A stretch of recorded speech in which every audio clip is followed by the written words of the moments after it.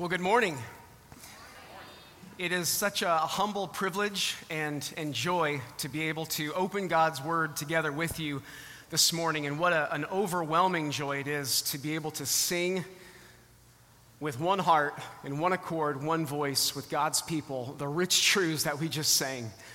Honestly, with the truth that we just heard this morning, we can say amen and go home. But God has given us this opportunity to open His Word and to study it together, to be blessed by it, to be convicted by it, to be comforted by it. It's been said that the job of the preacher is either to convict the comfortable, to afflict the comfortable, or to comfort the afflicted. And I do pray that both of those would take place today by the Spirit and grace of God through His Word. Well, it is talked about in thousands of books. It is the message of thousands of movies that we watch. It is written about in thousands of poems. It's sung about in thousands of songs. It's said to be something magical.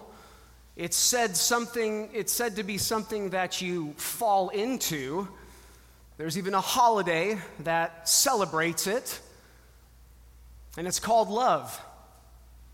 But without delving into all the distorted views of what love is and how love is depicted in our world and what it looks like, I would ask you to open your Bibles at this time to the book of Ephesians, chapter 5, verses 1 and 2. Ephesians 5, 1 and 2.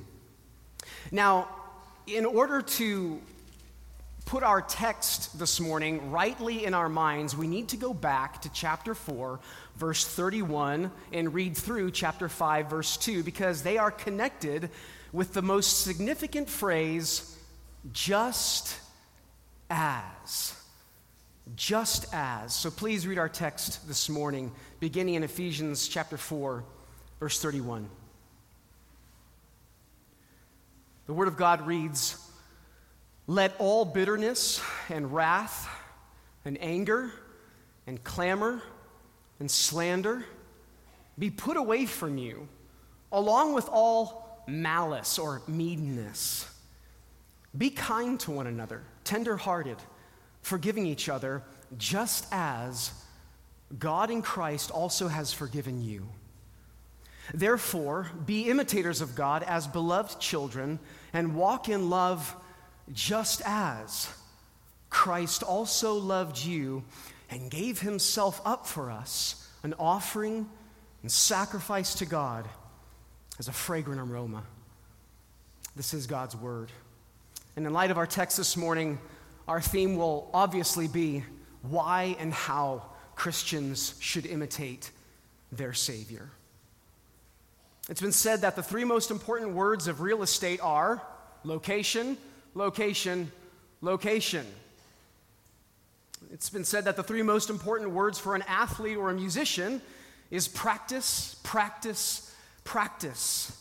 Well, in the same vein, what would you say are the three most important words in the development of a person's character? Can I suggest example, example, example? Because what we see is vital, no, not vital, essentially important in who we become. You've heard it said that most things are caught than taught. Well, that is true when it comes to becoming. When it comes to becoming, we typically want to become like the people we admire the most. Now, no doubt most of us here this morning remember the phenomenon that exploded in the 1990s in youth ministries and churches and conferences all across America, and the movement was all about the phrase, "What would Jesus do?" WWJD.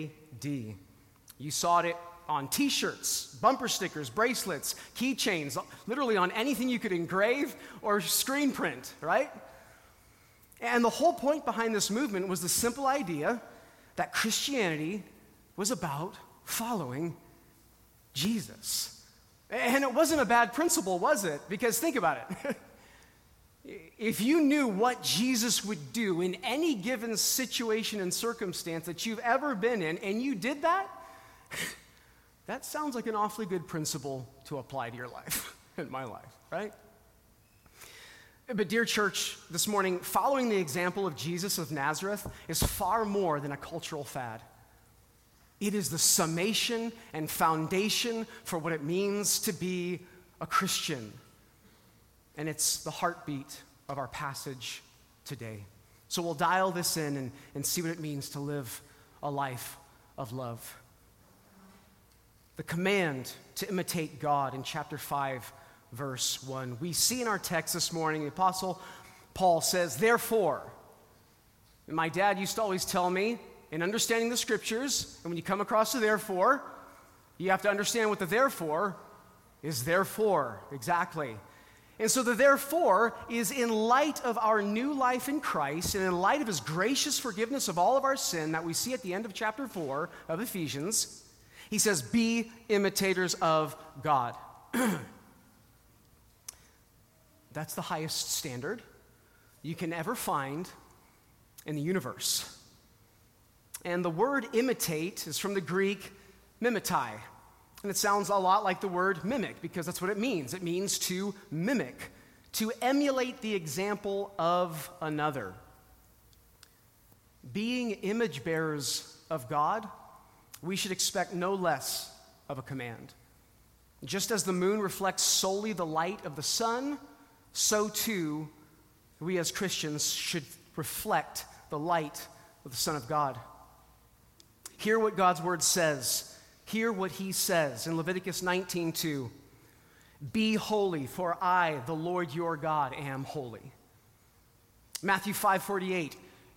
You are to be perfect as your heavenly Father is perfect. The Apostle Paul says in 1 Corinthians 4:16 and 11:1, be imitators of me as I am, though, of Christ and Christ only. Now, the thing about true imitation, that is copying the behavior of another, is that you not only mimic what you see, you understand the attitude and intention behind the action or the words of another. For example, an animal copies a behavior without understanding the significance of that behavior. A parrot recites the words of its owner. Dogs will imitate their owner's sleep patterns or even their emotions or moods. You dog lovers, owners, you understand how this works.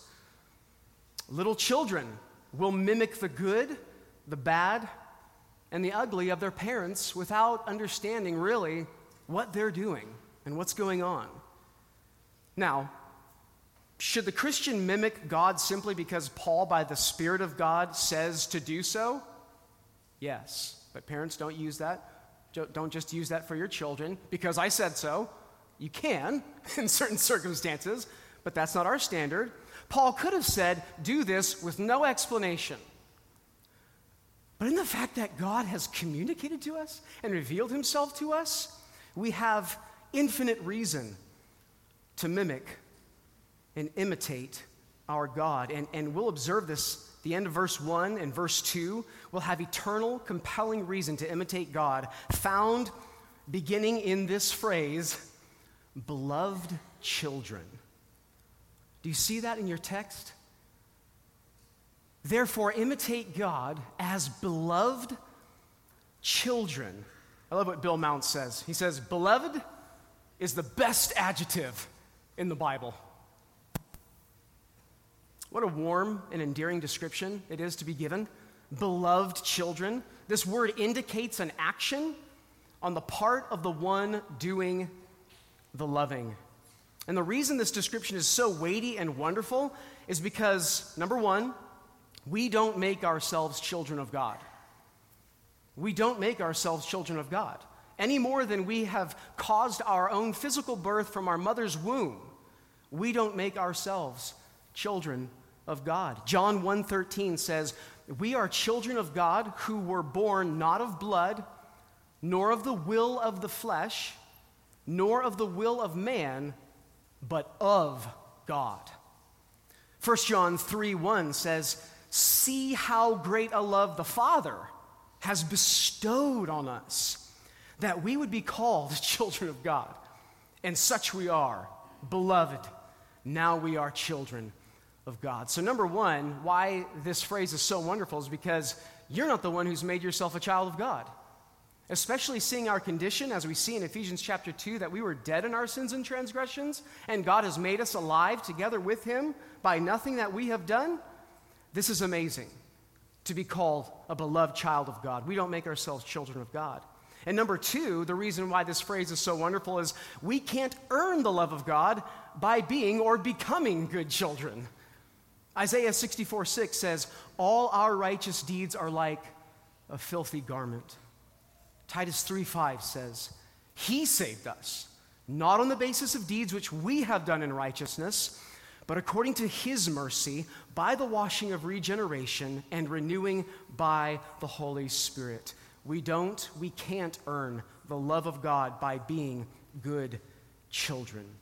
So Paul, at the very beginning of this letter to the Ephesian church, grabs our attention by showing us our beloved status by using the Bible's longest run-on sentence in the original language. And he's allowed to do that because this is God's word. The longest sentence in all of the scriptures happens to concern our beloved status. And this is a depiction here in Ephesians 1, verses 3 to 14. This is the glory of the Trinity in loving us and making us beloved. This is the work of the Father and the Son and the Holy Spirit crammed into this long sentence. Please read it with me and be in awe of how you are beloved, dear Christian, this morning by the Trinity. Our God who is one. Our God who is one in three persons, Father, Son, and Holy Spirit, equal, doing this work for us and to the glory of his name. Ephesians 1, 3 to 14. "Blessed be the God and Father of our Lord Jesus Christ, who has blessed us with every spiritual blessing in the heavenly places in Christ." We could stop there because we're going to spend eternity enjoying and expressing our glory to God for that sentence right there. Verse 4 goes on, though. "Just as he chose us in him before the foundation of the world, that we would be holy and blameless before him. In love, he predestined us to adoption as sons through Jesus Christ to himself, according to the kind intention of his will, to the praise, the glory of his grace, which he freely bestowed on us in the beloved. In him we have redemption through his blood, the forgiveness of our trespasses, according to the riches of his grace, which he lavished on us. In all wisdom and insight, he made known to us the mystery of his will, according to his kind intention, which he purposed in him with a view to an administration suitable to the fullness of times, that is, the summing up of all things in Christ, things in the heavens and things on the earth. In him also we have obtained an inheritance, having been predestined according to his purpose, who works all things after the counsel of his will, to the end that we who were the first to hope in Christ would be to the praise of his glory. In him you also, after listening to the message of truth, the gospel of your salvation, having also believed, you were sealed in him with the Holy Spirit of promise, who is given as a pledge of our inheritance with a view to the redemption of God's own possession to the praise of his glory. No wonder we ought to imitate God, who is not only our maker, but the one who before the creation of the universe lavished his redeeming love upon us before you and I could do absolutely nothing. Nothing. And so because of this redeeming love, this obviously brings us to verse 2, to the compelling call to love. The compelling call to love. Now, it's important to note the verb that really stitches the rest of this letter together, beginning in chapter 4, verse 1 of Ephesians. We see this verb, this phrase, to walk. This metaphor of walking. The Apostle Paul says, "Therefore I, a prisoner of the Lord, implore you to walk in a manner worthy of the calling with which you have been called." This, dear friends, this morning is the launching imperative of what to do, how to be, and how to live in the final 3 chapters of Ephesians. And just real briefly, the outline of Ephesians is Ephesians chapters 1 to 3, we see our Christian position. And in chapters 4 to 6, we see the Christian's practice. We see the doctrine, the amazing truths of God, of what he has done for us in Christ, and our position, our standing before him in righteousness because of Christ. And now we see how we are to be practicing and living. We see our duty. It's interesting to see how the Apostle Paul uses the idea of walking in this letter. And he uses it a lot. Just for example, look quickly with me. Chapter 4, verses 1 to 16, walk in unity. Chapter 4, verses 17 to 32, walk in holiness. Chapter 5, 7 to 14, walk in light. Chapter 5, 15 to 6-9, walk in wisdom, especially with your family in the workplace. It's really interesting. You see this walk, walk, walk throughout the letter, and then you get to chapter 6, verse 11, and the Apostle Paul says, stand. Stand firm in spiritual warfare. And then in the middle of all of this is the command to walk or live in love at the beginning of our text this morning in chapter 5. To walk refers to daily habit, daily pattern. In ancient times, that was daily travel. It wasn't by mule or donkey or horse. The most common way to travel was by walking. And so as common and as routine as it was for people to walk from place to place, so too our lives should be characterized by love, just as common as it is for you and I to literally walk. And the parallel passage is in Colossians 3:14, and it says, beyond all these things, put on love. Put it on. Walk in love. This is the perfect bond of unity. Walk in love. Real quickly, there are 4 unique forms of love that are found in the Scriptures. Number 1, eros. This is the sensual, romantic love, which is reserved for the marriage. This is reserved for husband and wife. We see this explained in Proverbs 5, Ecclesiastes, Song of Solomon. And though you will not find the actual word eros in the Greek or the Hebrew there, yet the depiction is clearly given between husband and wife. Secondly, we see the form of love, storge, which is a familial, natural love, which is developed. You see that with Jacob and his sons, Mary and Martha with their dear brother Lazarus. We see that storge, familial love. 3, we see phileo. This is the brotherly love that unites believers. And this is a deep, intimate friendship of love. It even has to do with emotion, great emotion that we have in and because of Christ towards one another. Romans 12:10, be devoted to one another in brotherly love. This is the idea of being devoted. And then we come to the word agape. Divine love, God's love, which is perfect. And this is our word this morning in what it means to walk in love, in God's love. And in consulting 3 different Greek lexicons for this magnificent word, agape, summed it down just to these quick 4 points. Esteem, hold high, have affection for, be concerned about, care about.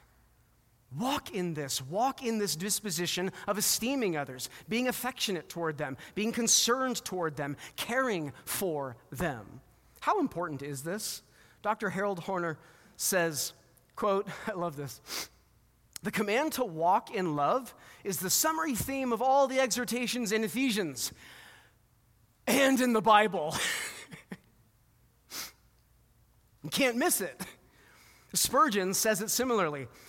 All the positive injunctions Christians must heed that Paul specifies in this epistle may be summarized as actions motivated by love. Esteem, affection, concern, care. Question: how does Jesus summarize the entire law of God? How does he summarize all the expectations of God? Well, he does so in one short conversation with a Pharisaical lawyer in Matthew chapter 22. Now, as we read Matthew chapter 22, keep in mind this Pharisee who is a lawyer is trying to trap Jesus, because whatever Jesus says, he's probably going to call an audible and say, oh, time out. What about this commandment? What about that? What's the greatest commandment in the law? Because it seems if you can obey the greatest commandment in the law, then you've got the rest falling in line, right? Matthew 22, 34 to 40. But when the Pharisees heard that Jesus had silenced the Sadducees, they gathered themselves together. One of them, a lawyer, asked him a question, testing him. Teacher, which is the greatest commandment in the law? And he, Jesus, said to him, you shall love the Lord your God with all your heart and with all your soul and with all your mind. This is the great and foremost commandment. And before that lawyer could say anything else and squeeze a word in edgewise to say, well, what about this commandment? Well, what about that one? Let's talk about this one. This one's a real hot one. Jesus doesn't let him. Because in verse 39, he immediately says, the second, by the way, is like it. You shall love your neighbor as yourself. And before they could squeeze in another word after that to say, okay, great, what about this one? Jesus then says, oh yeah, and on these two commandments depend the whole law and the prophets. Incredible statement. Think about it. Every verse in the Old Testament and the New Testament, I would suggest to you, every single command, every admonition, every exhortation can find itself in one of two categories. One, they help you know how to love God better. And two, they help you know how to love others better. It all falls in one of those two categories. So Jesus teaches that all the commandments of Scripture find themselves in loving. In loving. Exactly as Paul is telling us in our text this morning, walk in love. Now, please don't get me wrong this morning. Yes, their love does discriminate, and Scripture tells us how, but we're not going there. That's not the message for the morning. This is for the believer, how and why we are to walk in love. Paul packs the same truth in a short paragraph to the church at Rome in Romans 13, verses 8 to 10, explaining that our only obligation to one another is to love them. To love them. Romans 13, 8 and following. Owe nothing to anyone except to love one another. For he who loves his neighbor has fulfilled the law. For this, you shall not commit adultery, you shall not murder, you shall not steal, you shall not covet. And if there's any other commandment, Paul says, to save a little ink, it is summed up in this saying, you shall love your neighbor as yourself. Love does no wrong to a neighbor, therefore love is the fulfillment of the law. What a statement. Love is the fulfillment of God's requirement called the law. Listen to the simplicity and comprehensiveness of this statement. You want a new life verse this morning? You want to highlight, you're looking for something to highlight? Perhaps this one, 1 Corinthians 16:14. I think we can memorize this one. Let all that you do be done in love. 1 Corinthians chapter 13, Paul backs up. We back up in the same letter. 1 Corinthians 13, verses 4 to 8 gives us a beautiful description of love, not only for a marriage and for a beautiful Christian wedding. This is Christian love extended into relationships. 1 Corinthians 13. Love is patient. That is, it's long-suffering. It suffers wrongly long. Love is kind. It means it's useful, helpful, and is not jealous. That is, it doesn't want what is yours because it all belongs to the Lord anyway. Love does not brag and is not arrogant, as it doesn't talk a whole lot about himself or herself. Does not act unbecomingly, that is, inappropriately or in a immature manner. Does not seek its own. It's selfless. We're going to talk more about that in a moment. Is not provoked, is not easily irritated or angered. Does not take into account a wrong suffered. That is, you don't make chicken scratch in the back of your locker room door and write down the wrongs that were done against you, the offenses that were done against you. Verse 6, does not rejoice in unrighteousness, but rejoices with the truth. It bears all things, believes all things, hopes all things, endures all things. Love never fails. Have you noticed that this depiction of love is a picture of Christ? It's a picture of the heart of Christ, and this is how we are to act towards others. This is not merely a modification of our disposition towards others. Rather, because we have a new resurrected life in Christ, because we've been transformed, this is what we do. This is to be who we are. Paul did not just say, be a loving person, be nice, and that's it. No, this love is a deliberate imitation of our Savior, which brings us to our motivation to love. The motivation to love as Christ loves. So we see the command to imitate God and walk in love. But then we see the comparison of how we are to do this with the attention-grabbing phrase, as we mentioned at the beginning, just as. Let me ask us this morning, what motivates you? What motivates me to copy others in exactly what they do or how they talk and what they say? What motivates us? Can I suggest that for something to motivate you and I, you got to have an affinity for it. There has to be something in your blood. There has to be something in your nature that aspires to attain to it. As far back as I can remember, I don't know what age, I've always loved karate. I've always loved martial arts. I've always been fascinated by it. Now, I'm not talking about the blood and the breaking of bones. I'm not talking about that. But the martial arts, the karate, the movement of the body in such a way. I would study Bruce Lee. I would get his book that he wrote. I would ask my dad to stop by to the dojo. Let's watch them break those words. Let's watch them do those awesome katas. Let's watch.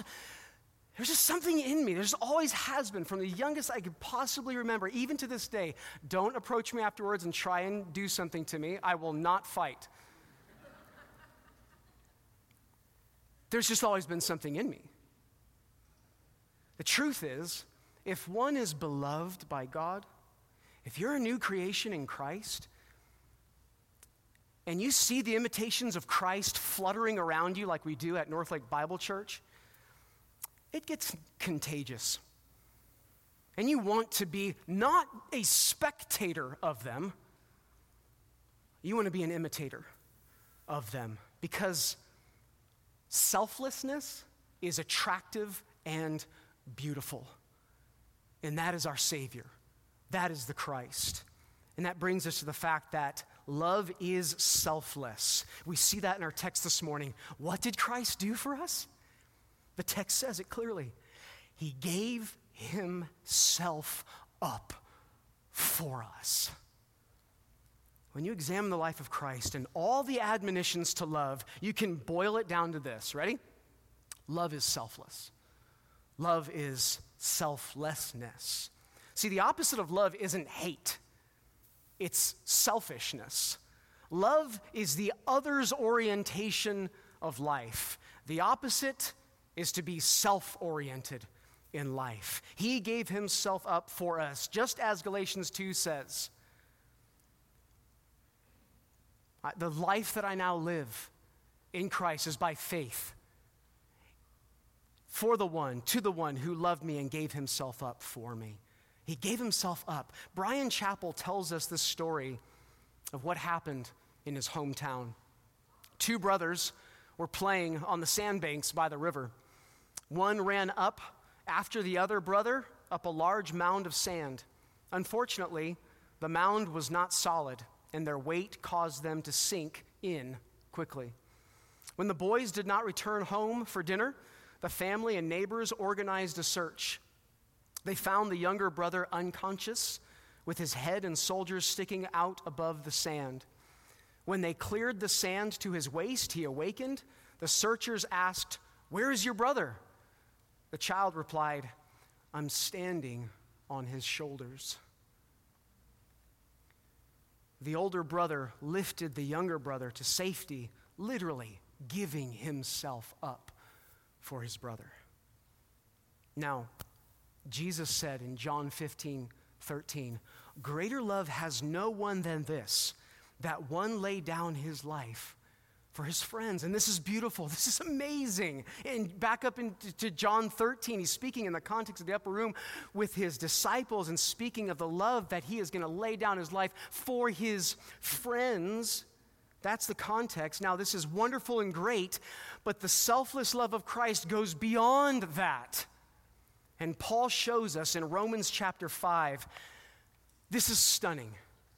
This is indescribable. Romans chapter 5, verses 6 to 10. "For while we were still helpless, at the right time, Christ died for the ungodly." Literally anti-God. "For one will hardly die for a righteous man, though perhaps for the good man someone would dare even to die, such as someone jumping in front of another car for one whom they love, and they take the blow of the car, and their life is taken to save that other life, who is their friend, who is their dear loved one. Someone would dare even to die for that good person." But verse 8, "But God placards." He demonstrates, he shows his love toward us in that while we were yet sinners, stiff-arming God, dead in our sins, Christ died for us. Much more than having now been justified by his blood, we shall be saved from the wrath of God through him. For if while we were enemies, we were reconciled to God through the death of his Son, much more having been reconciled, we shall be saved by his life. Are you getting it? Do you see the depictions of who we once were? We were helpless, ungodly, sinners, enemies of God. Our text says he gave himself up. Hebrews 7:27, he offered himself up for sins as the sacrifice, as the atonement for those who would believe. He offered himself willingly. Just think about this. He could have escaped, couldn't he have? Calling the angels, he told his disciples. But he didn't. He didn't. In fact, he was mocked for not escaping. He can save others. Why not himself?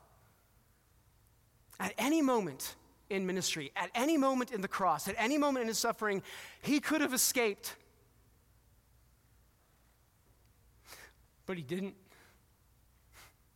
He didn't. Add to this incredible selfless love of the Son for us, the love of the Father as well. John 3:16 says, God so loved the world that he gave his only Son, that whosoever believes in him will not perish, but have everlasting life. Now, this morning, you all are my favorite people, okay? Northlake Bible Church, you're my favorite people. You're my friends. But if I was unspeakably given the choice, you can either save your friends at Northlake Bible Church or you can save one of your children, you all would be in a lot of trouble. Because I love my children. You see how different God's love is than ours? Romans 8:32, he who did not spare his own Son, but delivered him over for us, how will he not also with him freely give us all things? How great is his love? How great is his love? Dear weary Christian, are you doubting the love of God this morning? Well, you may not be a New Year's resolution kind of a person, but perhaps Jonathan Edwards can help you with a New Year's resolution. How about the 25th one that he wrote? Jonathan Edwards, 20 years old, wrote, to examine carefully, constantly, what that one thing is in me that causes me to doubt the love of God. Even the least little bit, and then to direct all my forces against it. Resolved to oust away anything I find that diminishes my assurance of God's love and grace. Going hand in glove with Christ's selfless love for us is the depiction of how he gave himself up for us. We see that hand in hand. His love is sacrificial. We see our text this morning. It says, an offering and a sacrifice to God as a fragrant aroma. Our final phrase in verse 2 here points us back to the Old Testament sacrificial system. These animal sacrifices were pleasing aroma to God. Mentioned some 50 times in the Old Testament. Think of it. The sacrificial death of God's Son, this is almost unbearable to say. The sacrificial death of God's Son, it was pleasing. It was a pleasing aroma to the Father. Like Isaiah 53 says, it pleased God to crush his Son. How? Why? Why was this pleasing to him? Why is this a sweet-smelling aroma? Because for his bride, the church, because for his beloved ones, it provided atonement for the sins of those he came to save. Even beyond the atonement, as John 1 says, as John the Baptist says, behold the Lamb of God who takes away the sin of the world. So Paul takes us back to this old time-honored phrase and uses it of the sacrifice that Jesus brought to God. The sacrifice of Jesus was well-pleasing to God. What was that sacrifice? That sacrifice was the perfect obedience to God that he demonstrated and the perfect love that he has for his children. What a sacrifice. Now here's the hard rub, here's the sting. You want to be a loving, holy sacrifice to God, as Romans 12:1 says? You want to live a life of love? Okay, then love just as Jesus loved you. How does he love? Well, hopefully, as we've seen in the past few moments, he loves the unlovely. He loves the unworthy. He loves the ungodly. He loves the unkind. He loves the undeserving. That's you and me. Question. Do you care more about the souls of others than you do the hurt of your heart? Listen, when Matthew chapter 5, verse 48 says, "Be perfect as your heavenly Father is perfect," that is in direct reference to loving your enemies. That is the demonstrative love with which God loved us. In that passage, Jesus says, listen, it's easy to love the lovables. The Gentiles do that. You've heard that it's said, love your friends, hate your enemies. And Jesus says, I say to you, love your enemies. Remember this, Christ has forgiven you far more than you will ever have to forgive anyone else. Now this brings us briefly to the book of 1 John chapter 4. Because perhaps you're wondering this morning, am I a Christian? Am I saved? In light of this high standard of love, perhaps we can see in a moment as we look at 1 John chapter 4, because this is a love test for salvation. We've seen the selfless love and the sacrificial love of Christ being selfless, active, committed, esteeming us. In 1 John chapter 4, verses 7 and following, it reads, "Beloved, let us love one another, for love is from God, and everyone who loves is born of God and knows God." See, do you hear it there? Walk in love. This is evidence that you know God, that you're born of God. Verse 8, "The one who does not love does not know God, for God is love. By this the love of God was manifested in us, that God has sent his only begotten Son into the world, that we might live through him." Exactly what Ephesians 5:2, our text says this morning. Verse 10, "In this is love, not that we loved, but that he loved us and sent his only Son to be the propitiation, the satisfaction for our sins. Beloved, if God so loved us, we also ought to love one another." Pretty clear. There's the walk. There's the imitation, right? Verse 12. "Now, no one has seen God at any time. If we love one another, God abides in us, and his love is perfected in us." Incredible. Incredible. You see what he's saying here? You can't see God, but if you find someone loving, you have a picture of God that you can see. Verse 13, "By this we know that we abide in him and he in us, because he has given us his Spirit. We have seen and testified that the Father has sent the Son to be the Savior of the world." This is so gospel rich. Verse 15, "Whoever confesses that Jesus is the Son of God, God abides in him, and he in God. We have come to know and have believed the love which God has for us. God is love, and the one who abides in love abides in God, and God abides in him. By this, love is perfected with us, so that we may have confidence in the day of judgment, because as he is, so also are we in this world." Did you hear that?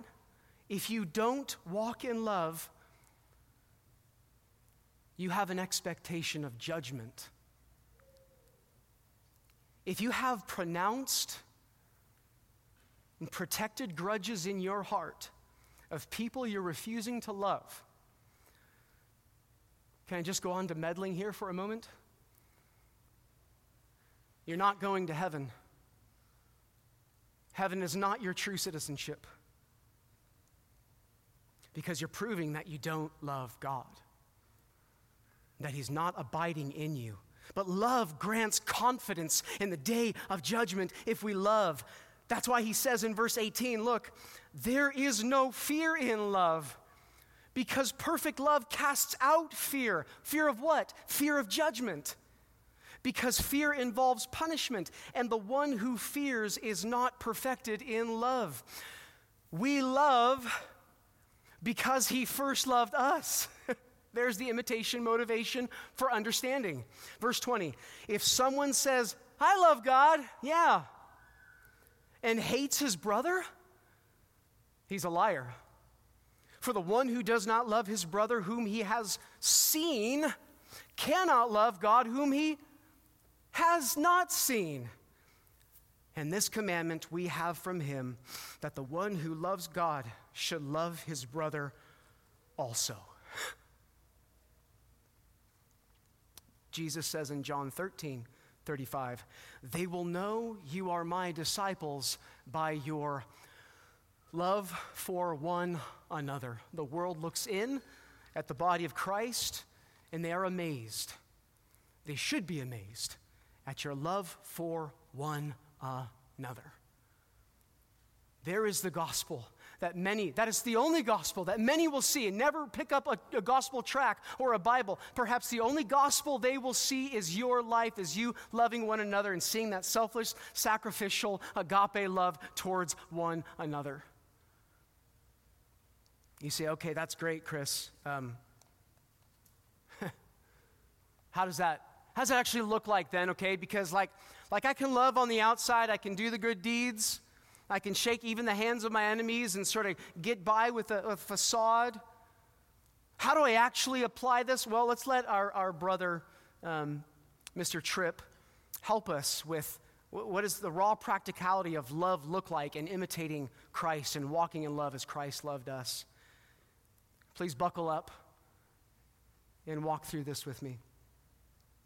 Love is willing sacrifice for the good of another that does not require reciprocation or that the person being loved is deserving. Love is being willing to have your life complicated by the needs and struggles of others without impatience or anger. Love is actively fighting the temptation to be critical and judgmental toward another while looking for ways instead to encourage and praise. Love is making a daily commitment to resist the needless moments of conflict that come from pointing out and responding to minor offenses. Love is being humbly approachable in times of misunderstanding.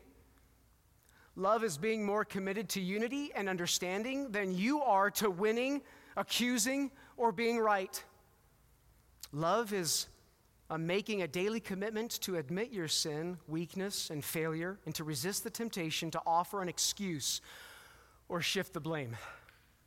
Love is being willing, when confronted by another, to examine your heart rather than rising to your defense or shifting the focus.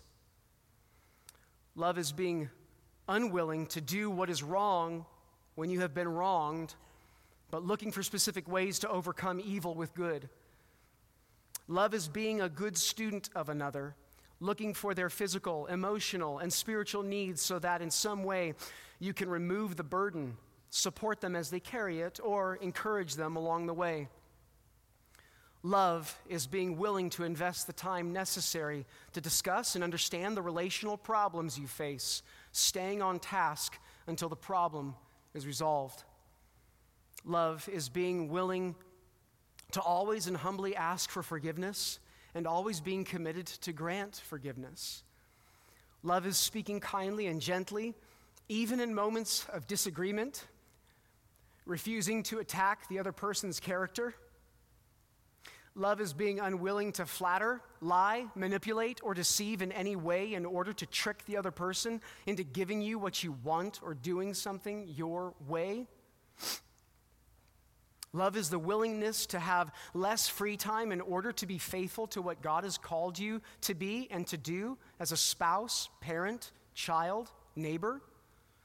Love is a commitment to say no to selfish instincts and to do everything that is within your ability to promote Christ-honoring unity. Love is the willingness to make regular and costly sacrifices without asking for anything in return or using your sacrifices to place the other person in your debt. Love is being unwilling to make any personal decision or choice that would harm a relationship, hurt the person, or weaken the bond of trust between you. Love is refusing to be self-focused or demanding, but instead looking for specific ways to serve, support, and encourage, even when you are busy or tired. Now, before we go to the last one, 20 is the last one, by the way. Before we go to the last one, you might stop and say, That sounds like law to me. It is a lot of doing. But you know, like that song that we sing at Christmas time? His law is love. Did you hear that? His law is love, and his gospel is peace. That's right. It is. If you're in Christ, you're going to love his law. You're going to be a Psalm 119 kind of a person. You're going to love the Word of God. You're going to love his people. And you're going to want love to be incarnated. The love of Christ, even in those specific heart attitude ways that we just saw in 1 through 19. But guess what? Because our love fails, there's grace for it all. Thank you, Jesus. We come to number 20. Love is daily admitting to God and the other person that you're unable to be driven by a cruciform love without God's protecting, forgiving, and delivering grace. Aren't you thankful for his love? Because even his love, even your good deeds as a Christian had to be paid for at the cross so that you were covered by his blood, covered by his love. Incredible, this cruciform love. All of that was really application for the message this morning, all of those points, but really boiling it all down to one. How do we do this? 1 point. Dear brothers and sisters in Christ, you have to fixate your heart upon Christ's love, not the performance of your love. That fails, but upon his steadfast, unfailing love.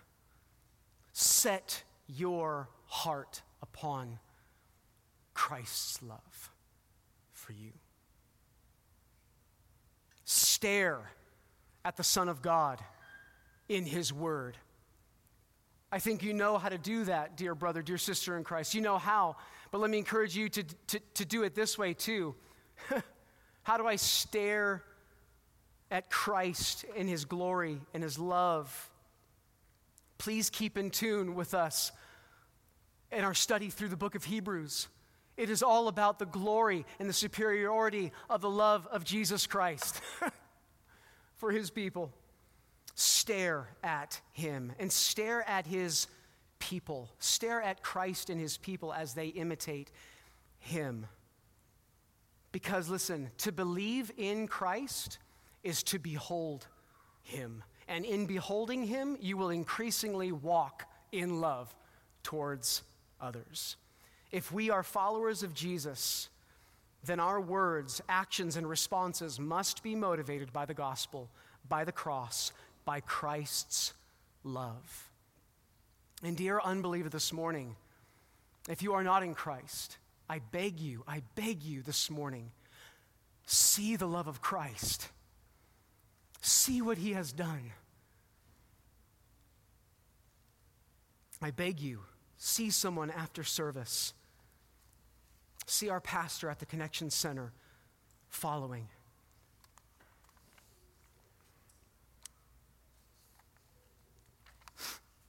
It's my joy to proclaim the love of Christ to you this morning.